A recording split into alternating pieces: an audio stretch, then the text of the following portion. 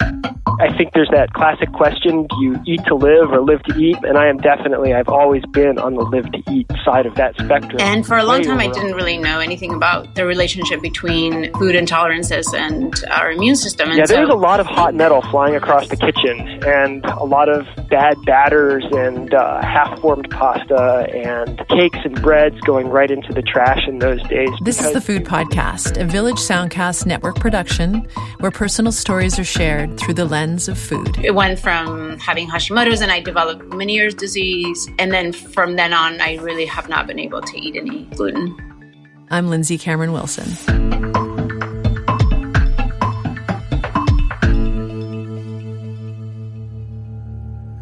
One time, not long ago, I was in the kitchen washing dishes, listening to a documentary on the radio. The documentary was about a man who had tinnitus, or tinnitus, depending on how you pronounce it. Either way, tinnitus is described as a ringing in the ear. But it's not always a ringing. It can be a whooshing sound, like the ocean, or a roaring, or a clicking, or buzzing, or a soft whistle.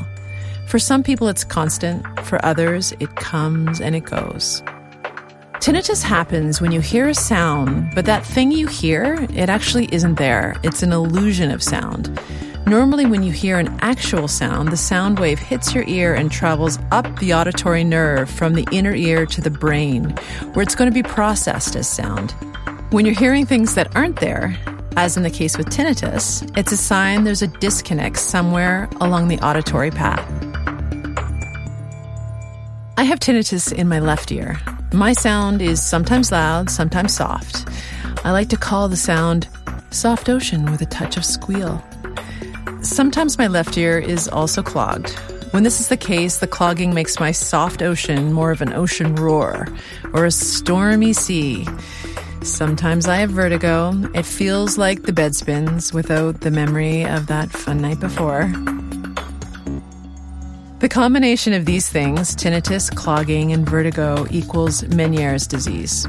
Over the years, I've sought different types of treatment for Meniere's. Medication, rest, diet, calm thoughts. It's a process, and no one really understands the disease, which makes it hard to treat. But I'm lucky. I have a mild case. Some people with Meniere's lose their hearing completely or have constant vertigo. Treatments vary, but they all seem like a shot in the dark to me. All this to say, I turned my good ear to the radio when tinnitus was being discussed. What I heard, something I hadn't heard before, was a man sharing the positive side of having tinnitus. The people that have come into his life, the books he has read, the beauty of what he can hear, despite the ringing. As I washed the dishes, I could hear Maria von Trapp's voice in my head as she consoled a broken-hearted Liesel. Reverend Mother always says, when the Lord closes a door, somewhere he opens a window. It's true. Good things happen from adversity. We just have to look out the window and see what's out there.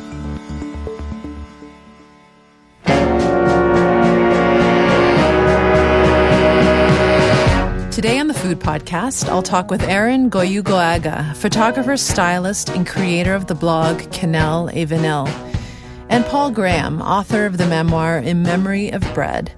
Both learned they could no longer eat gluten well after their lives had been shaped by the stuff. We'll explore how these two dealt with the closing of that door and find out what was outside their windows. It's a discovery of food, memory, adversity, and identity. Today on the Food Podcast.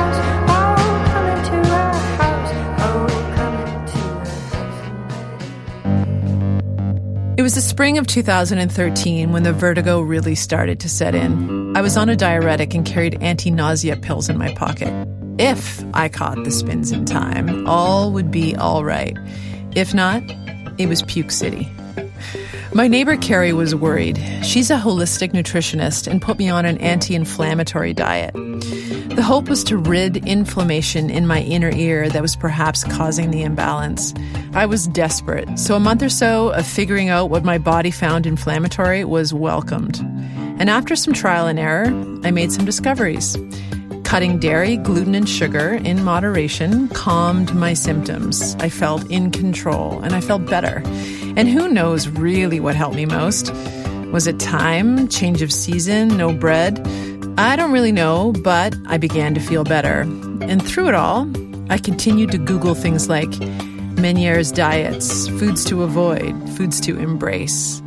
I love the notion that something I could control, like food choices, could help me. My Google search results were all a bit clinical until Aran's site Canal et Vanille popped up. It was beautiful. I remember a gray palette, that soft fog of the Pacific Northwest, studded with evergreens, and a recipe reflecting the flavors of her new home. Aran and her family had just moved to Seattle from Florida, where she had worked as a pastry chef, had had 2 kids, started a blog, Canal et Vanille, and wrote a cookbook. As I read, I learned that in December of 2005, Aran was diagnosed with Hashimoto's thyroiditis, and in 2009 developed Meniere's disease. In late 2009, she started living gluten-free. I dove into her site, into her recipes, her Instagram feed, her story. Aran also taught food photography workshops from time to time. Always summer fabulous, always selling out in minutes. I was entering the photography world at the time. I was slowly discovering how to use my own images to tell stories. And I didn't know how to use a real camera then. I knew so little, I didn't even know what I didn't know.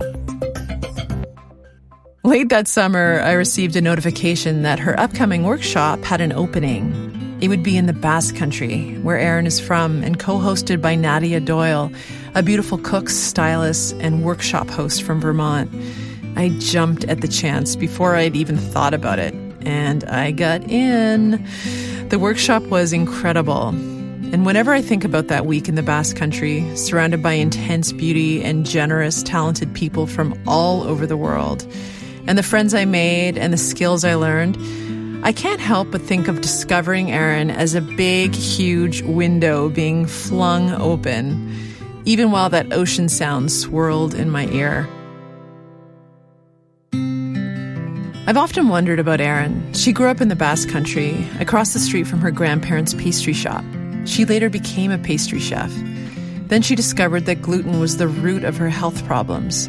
How did she handle that massive change in her life, her livelihood, her identity? Just how intricately was gluten woven into her family's story and her story? My grandparents opened their pastry shop in 1949. It was all-consuming. Both my grandfather and my grandmother worked there. All I remember is just everybody being there all the time. I grew up across the street from it. So my mom worked front of the house, and then my grandfather and my uncles worked in the actual pastry shop kitchen. All I know is just everybody was always cooking something, whether it was pastry or big meals to feed the whole family. It was comfort food, not the same as like American comfort food, but stews and soups and that kind of cooking was what I grew up with. And I participated in some ways, although I was never really contributing to what was being sold in the shop, but I was always delivering pastries or peeling things or that kind of environment. Being one of the oldest grandchildren, because it was, I think, 25 of us grandkids. Can't you picture it? A big, warm hive of activity, all the family playing a role, weaving in and out of the place, a place that revolved around community and taste and creativity. But tapping into that creative side would have to wait. What did Aran decide to do instead? Well, I studied business and economics in Bilbao. I went to university there. When I was growing up, cooking was not a glamorous thing like it might be now. It was really blue-collar, working-class type of job. But my grandfather was a true artist in his craft. I do think that, but it was never considered that way. It was never considered an artistic or any kind of job like that. So they encouraged me to go to university and study something that maybe perhaps would be a little bit more sophisticated, that would allow me to travel. So I did that, but I hated it. I was not very good at it, which was not like me because I was always a very good student with good grades and really perfectionist, but I didn't thrive in that environment because I didn't love what I was studying. So when I graduated from university in Bilbao, I had an American boyfriend, so I ended up coming to hang out with him for a while. And then we ended up getting married, so I stayed. And when I stayed in the U.S., then I realized I really missed the connection that I felt with my family, and food and baking was that connection to them. And so I ended up enrolling in pastry school in Florida and then took from there. And I worked at the same time as going to school. And so it accelerated pretty fast. And so that was kind of my trajectory into food. But then she became pregnant with her son, and life began to change. I was working as a pastry chef, and then I got pregnant with my son. I worked until I was about 7 months pregnant, and then I realized that it was just impossible. To be successful as a chef, you really have to work so hard. There's a lot of conversation about women in food and how far they can take their careers, especially if they're mothers. And I think the truth is, unless it's your own business and you have that flexibility, it's very difficult. They're not very compatible, those two lives. And so I quit, but I was not either a stay-at-home mom person, and I think that's a very difficult job to do. And so I missed my time cooking professionally, but I couldn't imagine going back. And financially, it didn't make any sense because you make no money cooking professionally. So then I just started looking for ways to create recipes and share them. I don't think it's enough to just cook, or at least for me, it wasn't. There really has to be an audience. And so I started a blog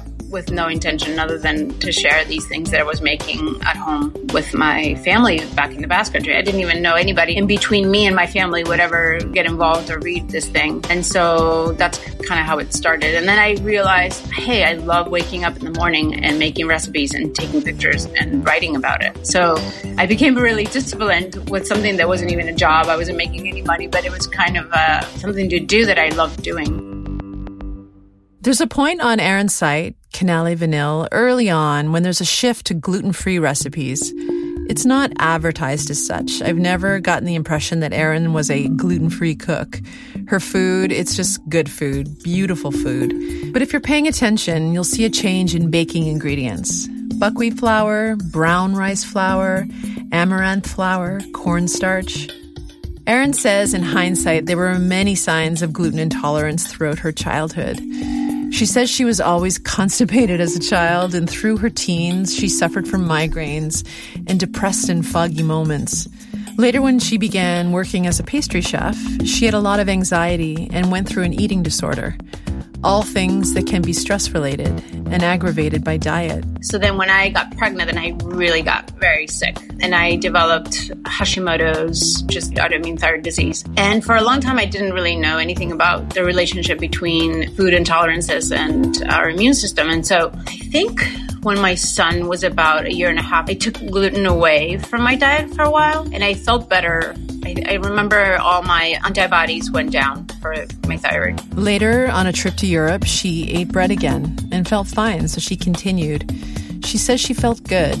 It all seemed okay until she got pregnant with her daughter. And then that's when it all kind of went crazy. So I think my genetic predisposition and my intolerance combined with the suppressed immune system. It went from having Hashimoto's and I developed Meniere's disease. And then from then on, I really have not been able to eat any gluten because it's immediate, like 3 days after I eat it, then I start feeling all the symptoms come. So I've been gluten-free for over 6 years. So that's Aran's background, the closing of the gluten door. But before we peek through Aran's window, let's meet Paul Graham, a writer and English professor from upstate New York, and author of the memoir In Memory of Bread. Paul was diagnosed with celiac disease 4 years ago at the age of 36. Celiac disease is different from Meniere's and Hashimoto's. For those with celiacs, eating gluten triggers an immune response in your small intestine. Over time, this reaction damages your small intestine's lining and prevents absorption of some nutrients. The intestinal damage can cause diarrhea, fatigue, weight loss, bloating, and anemia. His book dives deeply into the realities of modern agriculture and the state of our food system today. But through it all, Paul also shares his own story of his illness, the devotion of his wife, saying goodbye to his favorite foods and his favorite hobbies, and hello to a new way of eating. I think there's that classic question, do you eat to live or live to eat? And I've always been on the live to eat side of that spectrum. way over on the end of that spectrum, I think. And it's absolutely true. The activities that I gathered with friends to do very often involved food, and they also involved beer. I was an avid home brewer for a very long time. My friend David and I, we were making our move slowly but surely from using kits, because you can buy homebrew kits, to going to all grain and sprouting our own grain and saccharizing it ourselves. That's Paul from his office at St. Lawrence University in upstate New York. I picked up his book late last summer while strolling through my local bookstore. It was the cover that caught me, a white jacket with golden breadcrumbs scattered across the front. The crumbs form the shape of a slice of bread, but the slice itself, it isn't there. It's a memory. That memory is key. Paul raises an interesting question in the book. If your memories revolve around food, a sweet woven bread eaten every Christmas, for example, what happens to the memory if you can no longer activate it through taste? Does it fade away like Marty McFly's family photo in Back to the Future? To keep memories alive, Paul tried in vain to recreate his favorite gluten-rich foods using gluten-free substitutions. It wasn't an immediate success. Yeah, there was a lot of hot metal flying across the kitchen, and a lot of bad batters and half-formed pasta and cakes and breads going right into the trash in those days, because you really do want to repeat history. You want to eat the same things, or at least I did anyway. I wanted to eat the same things at the same time of year. I wanted to eat the same things with the same people. And after I was diagnosed with celiac disease and my body was healed enough for me to be able to tolerate things again, I did. I tried to just make substitutions. There's this expectation and also a promise, I think, from certain producers that cup for cup really exists. And by that they mean you can take a cup of gluten-free flour and expect it to behave exactly like wheat flour. And that's just not true. You can come close, but you really do need to do things with a lot of recipes in a way that is perhaps counterintuitive, in a way that you never would have thought of before. If you don't do those things, you're going to have some bad experiences in the kitchen. I just tried to carry on as I always had, and it did not go well. I ruined a lot of crepes. I tried to make ravioli. That was a disaster. I tried to make fresh pasta. That was awful. In time, I did figure these things out, but your relationship to memory and your relationship to your past, that changes a little bit when you make those really severe dietary changes. It begs the question, are our memories meant to be exact? Are they a perfectly measured cup of flour smoothed over with the flat side of a knife? Can we replicate them cup for cup every time we taste a food from our past? Or perhaps memories are meant to be an overflowing spoonful, not precise, a little unclear, maybe even a little messy. Welcoming messiness is the problem here. So much of cooking, especially baking, is about science and precision. It makes it hard to be free-flowing. Aran worked as a pastry chef at the Ritz-Carlton, and she says she had to work with a ruler in her hand. When I was a pastry chef and we were setting up for Sunday brunch, for example, at the Ritz-Carlton where I work, everything had to be perfect. There was no room for imperfection. Every entremet that we cut was cut with a ruler. Everything was lined up perfectly. Like symmetry was really important. However, it was that training in precision that actually helped Aran through her transition into baking without gluten. She says she didn't have a moment of crisis when she was diagnosed. There weren't hot pans flying through the kitchen. She also thanks a good friend for this smooth entry into the world of alternative recipe development. Back when Aran was working as a pastry chef, her friend's son was diagnosed with autism, and they experimented with his diet as a form of treatment.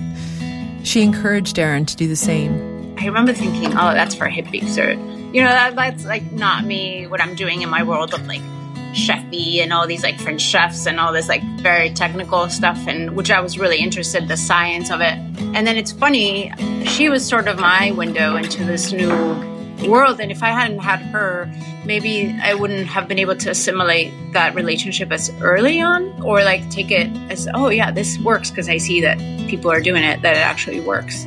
So I don't think I had a moment of crisis. In fact, I was really excited because it was kind of dabbled with whole grain flours that were naturally gluten-free, and then I used them in conjunction with gluten-containing flours. And so it was really exciting that I could do this because nobody else was doing it, I thought, in a way that was also very technical. Like somebody that had a pastry background working kind of high-end restaurants and doing this thing. So I was really excited. But it doesn't mean Aran wasn't still tapping into memory. She always has. The name Canale Vanille was chosen because cinnamon cinnamon and vanilla are the smells and tastes of her childhood. That and yeast. There's two things that I remember. There's the smell of yeast. It was a pastry shop, so they never made bread. In baking, there's the bread baker, and then there's the pastry shop. So my family, they were really pastry-oriented. But they did make brioche, and they make these buns that were sweet yeast buns and croissants and all that stuff. And I miss the smell of fermenting yeast, which I can recreate now. I can still make yeast products, but I do miss that smell. And then the smell of cinnamon and vanilla, which is why my blog is called Cannelle Vanille, simmering in milk. And luckily that's gluten-free. But just like that smell of rice pudding that my grandmother used to make those, and I can still eat that. And that's probably my strongest memory of my upbringing is those two smells. The pages of Cannelle Vanille are filled with nostalgia. But nostalgia isn't the same as lament. I think of lament as a memory filled with sorrow and grief, while nostalgia is more wistful and affectionate. Paul says his initial days, months, year perhaps, after being diagnosed with celiac disease left him frustrated, tired, and at times angry. He says he was not only struggling to replicate his food memories, he was trying so hard to make sure that life would stay exactly the same as it was before his diagnosis. He was determined that he and his wife, Beck, who had chosen to become gluten-free with Paul as an act of solidarity, could walk down the street in Burlington, their closest favorite food city, and spontaneously pop into restaurants. He could still dream about food the way he always had. He could make and eat what he pleased. There's a passage in the book that perfectly sums up this situation. My problem, as a brutally honest friend told me not long after that weekend in Vermont, wasn't just that I was a celiac. Plenty of people with celiac disease ate safely at restaurants all over the country without crying foul. No, my problem was twofold. I was a very sensitive celiac, one whose entire body melted down when he got gluten, instead of just breaking into a skin rash like the lucky ones. When you thought about it, I had no business putting myself in a chef's hands at all. The second, bigger problem was that I was a sensitive celiac with ideas. I had done a little too much reading, watched a little too much food TV. I thought too hard about what I ate, how I should find it, how it should taste, be presented, and sourced. I had a philosophy of eating that was poorly matched to, how could my friend put it, my digestive realities.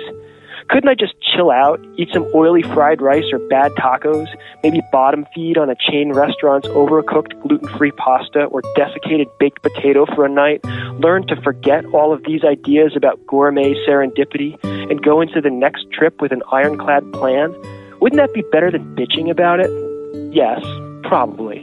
And yes, I could do that. Paul told me, just before he read that passage from the book, that to be a person with celiac disease or some other serious sensitivity to gluten is to walk into a restaurant and be reminded of exactly who you are. Because you can only have two things on the menu. But bear in mind, that excerpt was the halfway point in the book. Time passed and Paul figured it out. He discovered rice-based cuisines like Southeast Asian and Southern Indian, an authentic Mexican cuisine with corn flour tortillas and the myriad flavors that are piled on top. And he discovered buckwheat. Buckwheat is an unfortunately named product.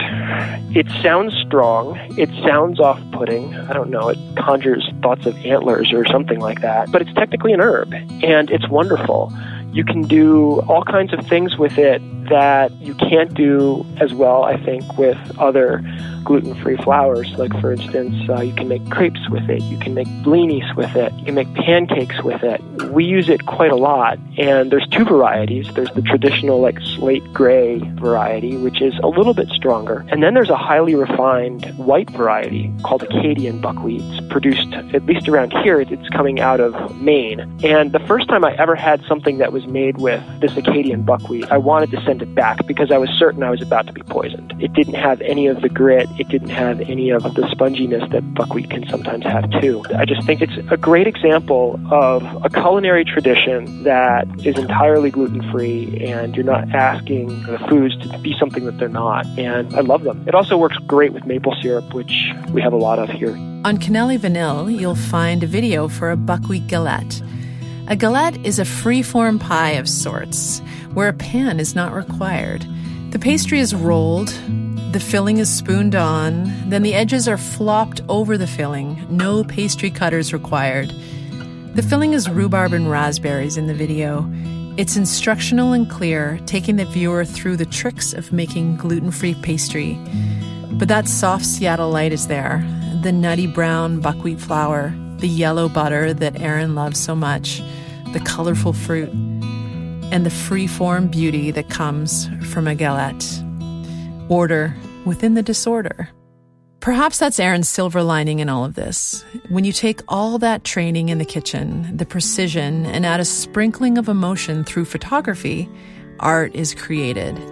And connection. There's only a way to convey emotion through imperfection. When I teach workshops, I always say, it's like that friend that you have that everything's perfect. It's very hard to relate to when there's so much perfection. There's no entryway for you to interact with that person. And it's the same thing with photography. The imperfection is the way into an emotion and the connection. My friend Andrea once told me that women can only truly become friends if they're vulnerable with each other. I've thought of this often, and I think it's true. Vulnerability is that soft crack that opens just enough to let others in. I wonder if Aran's illness, for a woman surrounded by precision, allowed for vulnerability, for imperfection, a little messiness. Because without the mess, where's the story? That's an open window, I'd say. Aran doesn't like to romanticize things too much, but really there's emotion everywhere in her work.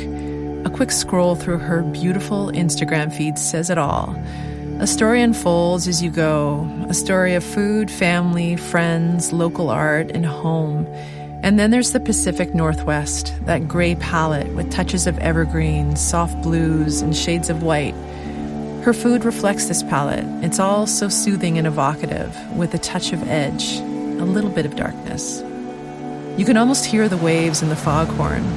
She says these sounds permeate her studio as well. I was in Copenhagen recently and I walked into this super hipster coffee shop and Handel was playing. I love Handel. All the music that I listen to, there's this sort of drone effect that happens that it's almost hypnotic. Whether it's with a guitar or it's a violin, there's sort of this sound of wind and ocean. If you were to boil it down to something, it would be that. And I think it's very Nordic because the Basque Country has a very Celtic influence. And I think there's that kind of music aspect to my upbringing. Rain and ocean and wind and forest. If you can translate that into music, then that's really there is kind of a drone.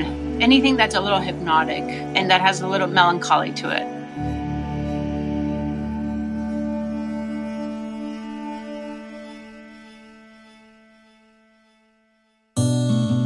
It's people like Aran who have found beauty and flavor in their life, despite adversity, and have chosen to share it with the world. They are essential players for people like Paul. He says being diagnosed with celiac disease has nudged him out of his comfort zone and opened up windows or doors into new cuisines, into new cookbooks and blogs, like Canal et Vanille. My first reaction to reading that, it's basically an online cookbook, first of all, was that the photographs were beautiful. They were absolutely gorgeous. But once I got past the photographs and I started to read the recipes really closely, I thought, oh, here is somebody who has figured out how to beat the game, which is really the way that I've been referring to all of these dedicated cooks and bakers and chefs and people who are doing it on the weekends or people who are actually trying to make a business out of it, trying to do this alchemy of turning non-wheat grains into wheat. That's essentially what we're all trying to do. And I thought, wow, these look fantastic. And here is somebody who has beaten the game or is coming very close to beating the game. And one of the examples of that, I thought, was the gluten-free puff pastry. If you think about it, puff pastry is really the third rail for anybody who is trying to make gluten-free baked goods because you need that tensile strength. You need, what gluten gives you to have such thin layers that hold together and flake and crackle in the right ways. So I was really interested in that recipe. Of course, because it had been a very long time since I'd had anything like a tart. When I saw the recipe for the tart of pears and Gruyere cheese, I thought, oh my, this is definitely something to work into the rotation. I mentioned earlier that Beck, Paul's wife, chose to also go gluten-free when Paul was diagnosed with celiac disease. Before that, she was an avid sourdough bread maker. It was a ritual she had to say goodbye to.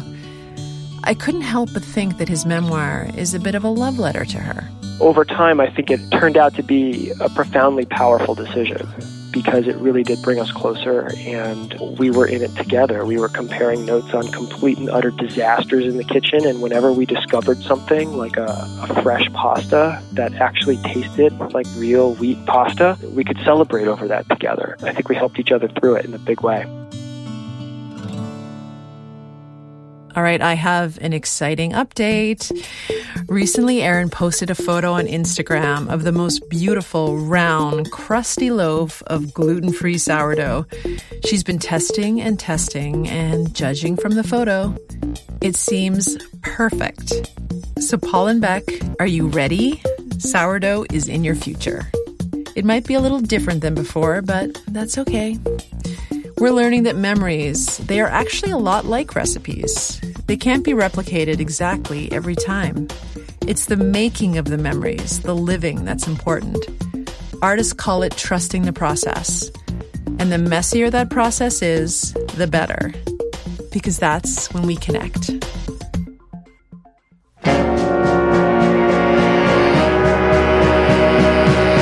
Thanks to Aran Goyoaga for sharing her story with me and for opening up that extra spot in your workshop.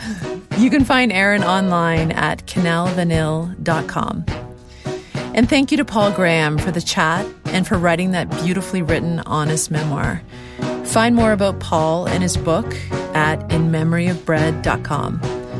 I'll have these links and more background stuff in the show notes. You can find them on my site at lindsaycameronwilson.ca/The Food Podcast. You can also find me on Twitter and Instagram at The Food Podcast. And please sign up for my newsletter where I'll keep you up to date on podcast news and share backstories from the episodes. And sometimes there will be a recipe in there too. You can sign up at lindsaycameronwilson.ca. And as always, thanks to Jen Grant for our theme song. Thanks for listening. I'm Lindsay Cameron Wilson.